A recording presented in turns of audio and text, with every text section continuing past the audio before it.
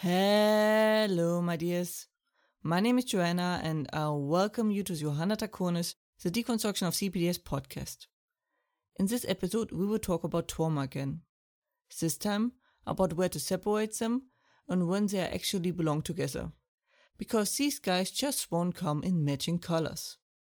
Sarcasm set aside, it is difficult to distinguish them. It is important though, because this way you know what kind of trauma you are dealing with and how to treat them. So let us talk about it. Sometimes I miss the time when I had the position that no matter the trauma, I either had CPTSD or I was well. I didn't saw a point in distinguishing between the traumas, as it was all PTSD either way. So why bother? But sadly, the more I studied PTSD and the more I discovered, the more I lost oversight, and I had to admit that I at least had to separate the different traumas. It was otherwise just a huge jumbled up mess. And the Achilles heel of PTSD is, as soon as it is fully exposed, it is at its weakest. It is a creature that hides in the darkness and strikes from there, but doesn't really have much of a defense besides that. That is why spreading the information and gaining knowledge is so important. So I will admit that at one point I just stopped counting, because the list was already too ridiculously long and I no longer really needed it. But I do know the struggles of disentangling your own experiences and trying to figure out where and how to place them. I plan a chart, hopefully also a flow chart, and the like for this reason, among other things. Usually the trauma gets separated by the time that passes between them and then what form the trauma took. So we first talk about common versus sporadic, and then how different forms of abuse result in different forms of traumas. So let us start the common versus sporadic segment by repeating what was said in episode 95. A trauma is as long as the situation lasts, even if it takes years, even decades. Also, multiple traumas can happen at the same time. More to that in the second part. We are solely focusing on the time aspect for now. So the trauma lasts as long as the situation holds on and you are affected by it actively, like being in an abusive relationship. But what about the abuse, you might wonder?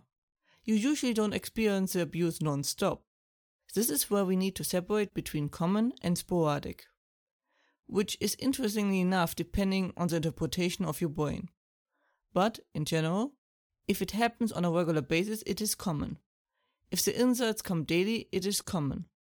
If the violent outbursts are here and there, then it is sporadic, and would just be added to the cluster that is an abusive relationship. I would even go so far to say that once a week is borderline to sporadic. The key question is, do you remember a type of abuse as being a regularly and common experience? Or is it more something that happened sporadically?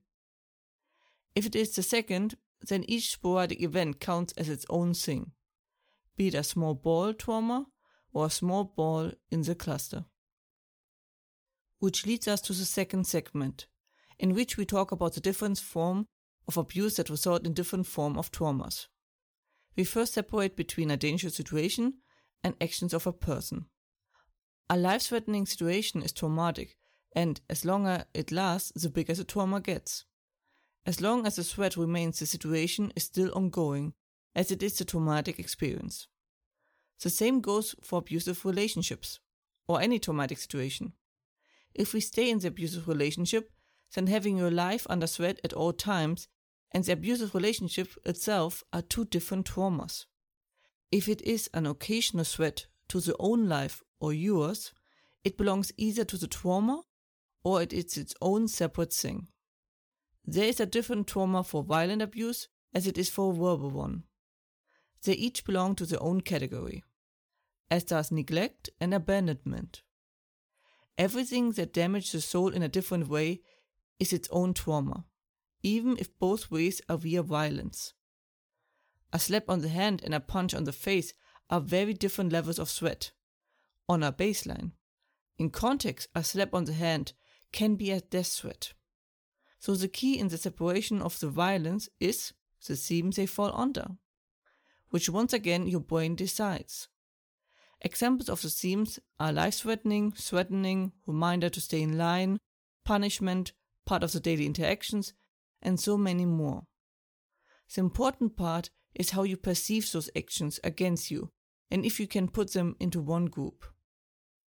So to recap, we separate traumas depending how much time passed between experiences and under which theme these experiences happened. That was it for today's episode. I hope you found it helpful. Hope you are safe and well. And as always, if you have any questions or feedback and the like, please let me know at contact@johannatacoins.com. More information and transcript you can find as usually under johannatacoins.com/podcast. Information regarding therapy you can find under johannatacoins.com/therapy and links in the description. I hope to see you next time. Watch yourself and have a wonderful time.